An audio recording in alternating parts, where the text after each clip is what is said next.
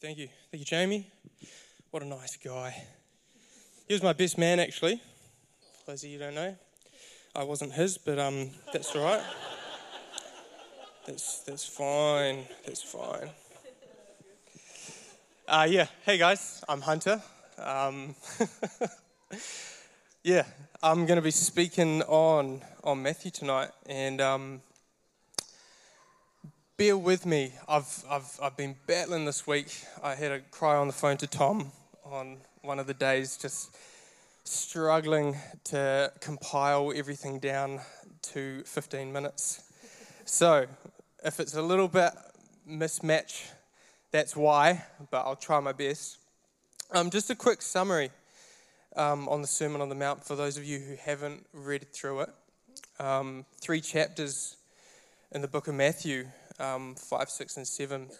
If you haven't, and if you don't know much about this teaching, I just encourage you for the next couple minutes, just flick through and just do a little skim over and just have a look at all the different headings for each topic that Christ is speaking on.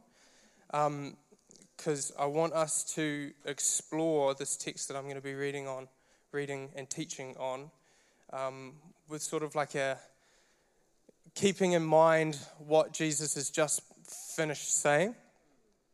And I think a good way that we can sort of summarize that is actually in verse 6, chapter 6, verse 33 of the Sermon on the Mount. And it says, but seek first the kingdom of God and his righteousness, and all these things will be added to you. So I think there's a good summary to sort of sum up everything that Jesus has just been speaking on, and we'll keep that in mind as we go through and read on this passage I'm going to be teaching on, which is Matthew 7, verse 7 through to 11. And it goes like this. Ask, and it will be given to you. Seek, and you will find. Knock, and it will be opened to you. For everyone who asks receives, and the one who seeks finds, and the one who knocks it will be opened. For which of you, if his son asks him for bread, will give him a stone? Or if he asks for a fish, will give him a serpent? If you then, who are evil, know how to give good gifts to your children, how much more will your Father who is in heaven give good things to those who ask him? I'm going to break this down into sort of two sections. The first being verses 7 and 8, and then the following being 9 through to 11. The first being sort of like a call to action, and the second being a good father. And so this call to action, I want to differentiate the difference between these two because they're very similar, but with this one key difference. So we've got asking will be given to you, seeking you'll find, knocking the door will be open to you. But this is for everyone. Like this call to action is for everyone that ever was and ever will be. And I think this is important to remember because I think it's important that Jesus put this in because it clears up any debate over who this was meant for. This wasn't meant for leaders of churches. This wasn't meant for just the disciples. This was meant for every single man, woman, and child that was there on that day and that will ever be. So for everyone who asks, receives. And for everyone who seeks, finds. And everyone who knocks, it will be open to them. The question is, ask and you will receive. We see the same and very similar statements throughout the Gospels. We see it in Matthew 7, verse 7, which we just read, 21, 22, Mark 11, 24, Luke 11, 9, and John 15, 7. Take note how all of these are all quotations. These are all in red. They are all the words of Jesus. And so I think we need to be careful when reading this and make sure it's in context, because if we don't, we can come at it with this approach of like, this is just a blanket promise that we have from God with no conditions. A blank check, if you want to call it that. We can ask anything we want, and God is obligated to answer our prayers. If we assume that ask and you'll receive means ask for anything you want and I will give it to you, we have essentially turned God into a genie in a bottle that just does everything we want and everything we could possibly ask for. And I think that in this day and age, that seems to be quite prevalent in certain sects of our faith when we look at sort of the prosperity gospel that's all over the Western world, and word of faith movements that are just like commanding God to do what it is, whatever their prerogative is. And so I think that as we move forward and as we read through verses 9 to 11, we need to remember to read all these verses and to read Scripture in context and read it through the lens of Christ and through the lens of the people at the time. And so let's do that. Let's carry on. 9 through to 11. Or which one of you, if his son asks him for bread, will give him a stone? Or if he asks for a fish, will give him a serpent? If you then, who are evil, know how to give good gifts to your children, how much more will your Father who is in heaven give good things to those who ask him? There's a bit of an idea that we see in this, and it's this idea of a good parent taking care of their children by providing the needs that they have. And it sort of cracked me up when I was preparing for this, because I was thinking, this is kind of like the wrong audience to be speaking about parenting advice to. Raise your hands who actually has children in this room. Like 5 or 10 of us. It's pretty slim. I feel like the best parenting advice I could give is like how to look after a Tamagotchi or something like that. Or like a dog, which is pretty straightforward. You just feed it and walk it. I think kids are probably a bit more. But like, let's be real. I feel like most of us in this room would probably have a good idea of like the basic needs of our children. Food, water, warm clothes, education, a house, all that kind of stuff. Where am I? So we can do all this, we can do all these things, even while we are sinful and broken. So how much more will our Father who is in heaven, who is perfect and holy, give good things to us? So what are those good things? Is the next question. I think this is when we apply that chapter 6, verse 33 again. Seek first the kingdom of God and his righteousness, and all these things will be given to you. So I think, what is this good thing that he's going to give to us? And a good thing, biblically, would be righteousness. These are the things, this is what God calls us to as believers in him.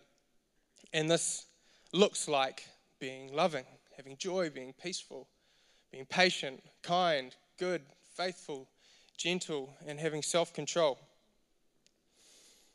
But how could we possibly, in our own strength, live up to all those things? Turn with me to Luke chapter 11, verses 9 to 13. And I've put them up side by side here. We've got Matthew 7 and then we've got Luke 11. And just look at the comparison between them. They're like basically the same passage, both said by Jesus, but with one distinct difference between them. How much more will the Heavenly Father give the Holy Spirit to those who ask him? It's the Holy Spirit. Did you notice how all those things I mentioned about righteousness were the fruits of the Spirit?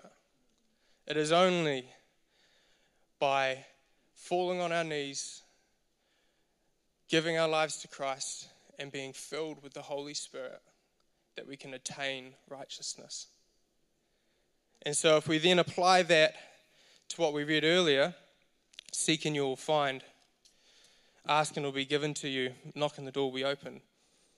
If we ask for things that are of God and are holy and are righteous, through the Holy Spirit, He will give us these things.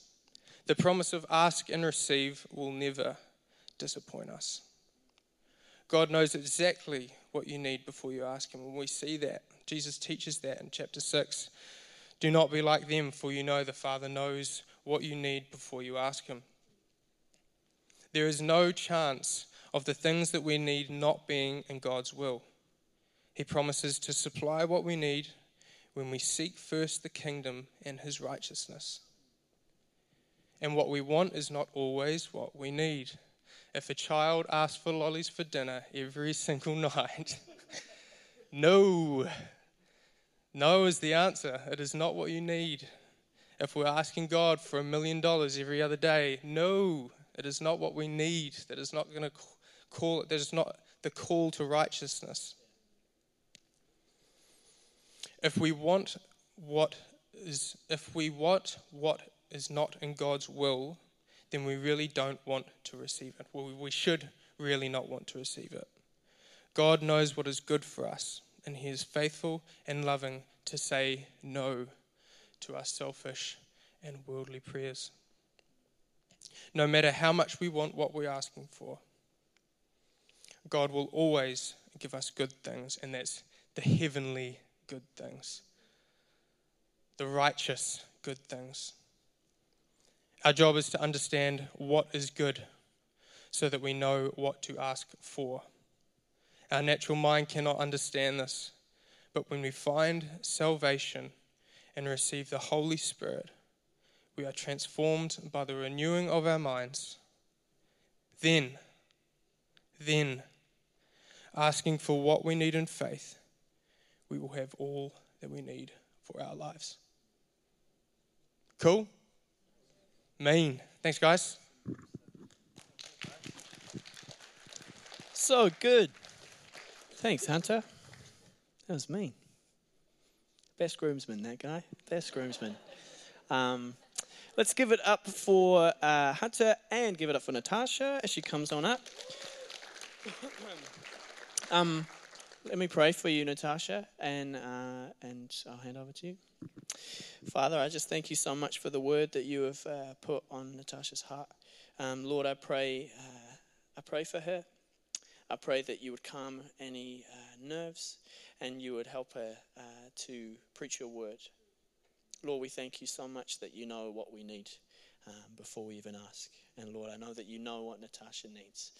And I pray that you would fill her with your spirit right now. Give her everything that she needs to preach your word, to teach us. Would you find in us, Lord, available people, soft hearts, willing to listen, willing to learn. Bless her. In Jesus' name, amen. Thank you, Jamie.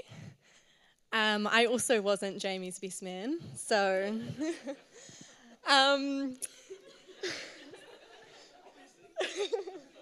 I don't know why that became my opening statement, but just to create some continuity. As Hunter set up so well, we're both sharing out of the Sermon on the Mount from Matthew, and I am sharing from just a couple verses back. Actually got a sneak preview into my section in Hunter's message too. So I'm just going to jump into it. I'm reading Matthew 6, verse 25 to 34, which says, "That is why I tell you not to worry about everyday life, whether you have enough food and drink or enough clothes to wear. Isn't life more than food and your body more than clothing? Look at the birds. They don't plant or harvest or store food in barns, for your heavenly Father feeds them. And aren't you far more valuable to Him than they are? Can all of your worries add a single moment to your life? And why worry about your clothing? Look at the lilies of the field and how they grow. They don't work or make their clothing, yet Solomon in all his glory was not dressed as beautifully as they are.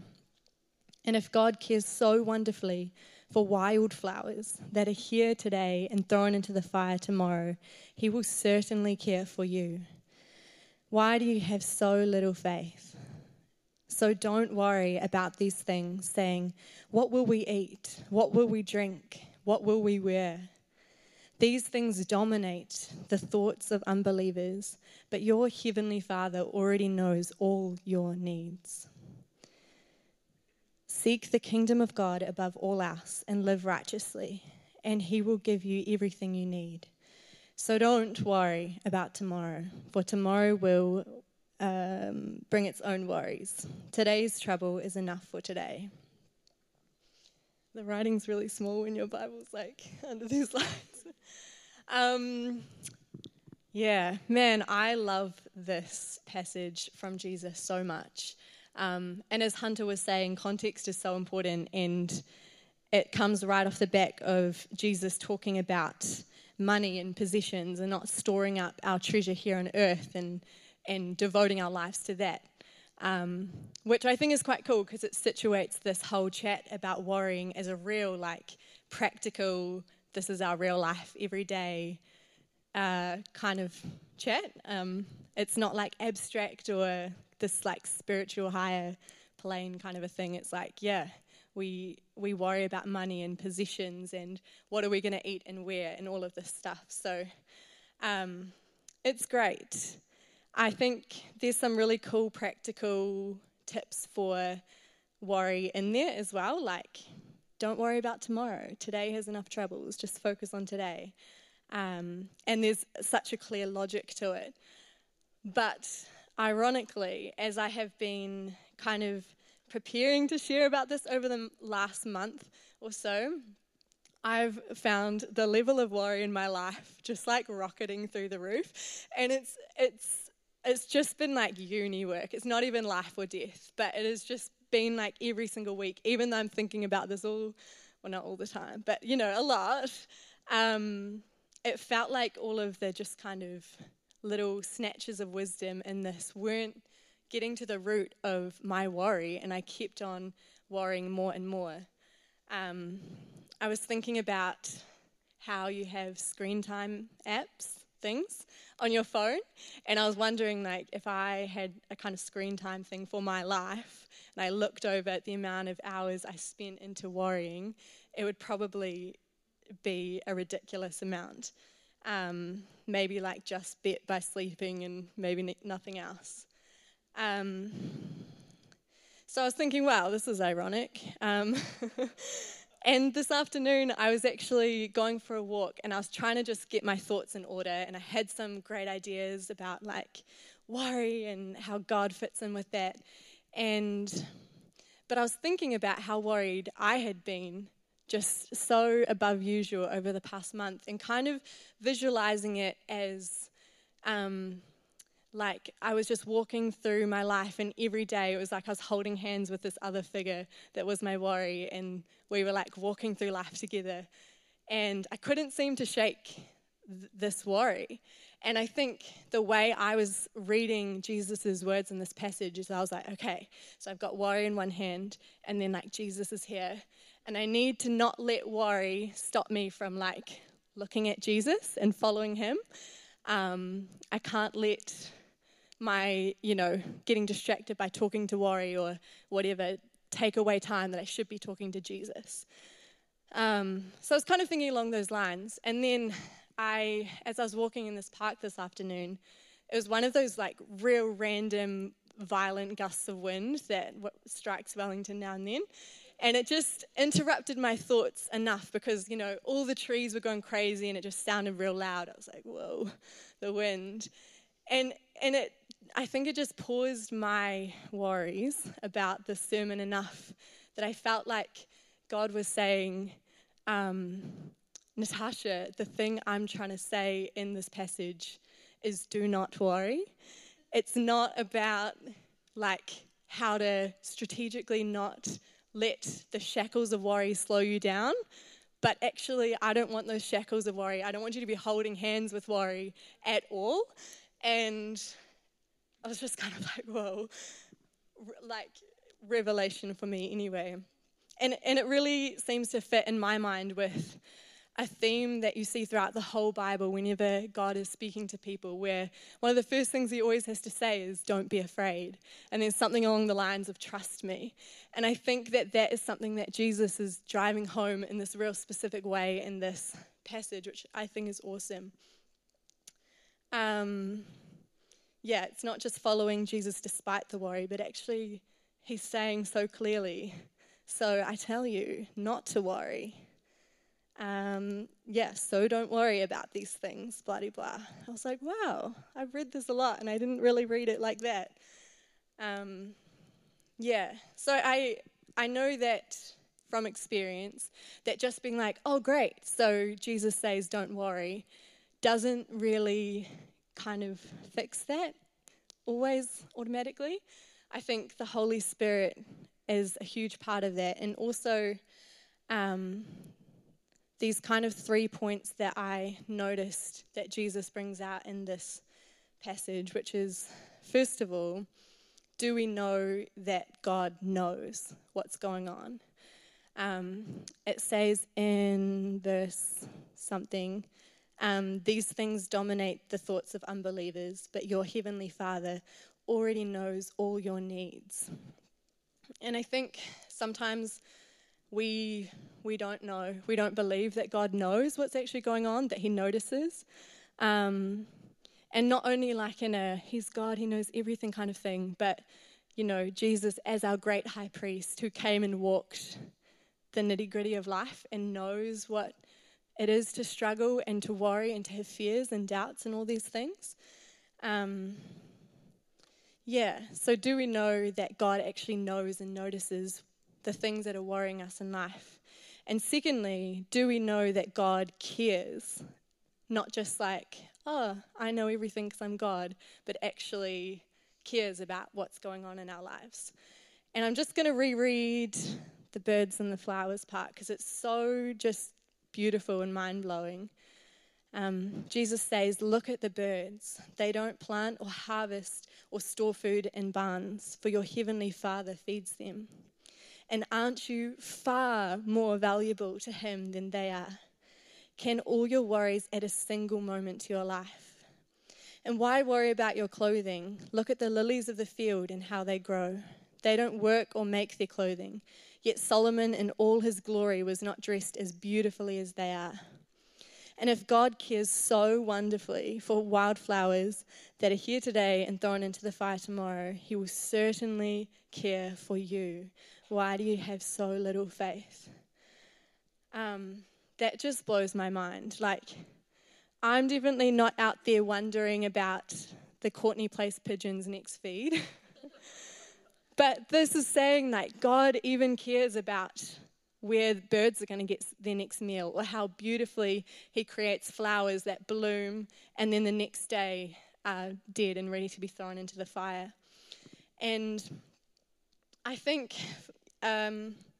we need to remember God's love for us, as cheesy as that sounds, and that when we're going through times of worry, that he's not just disappointed that we don't trust him enough to not worry, and also that he's not so busy that this small thing in my life doesn't matter to him. Like, I found that I so compartmentalize my worries into what is something to bring to God and pray to him with, and what is just for me.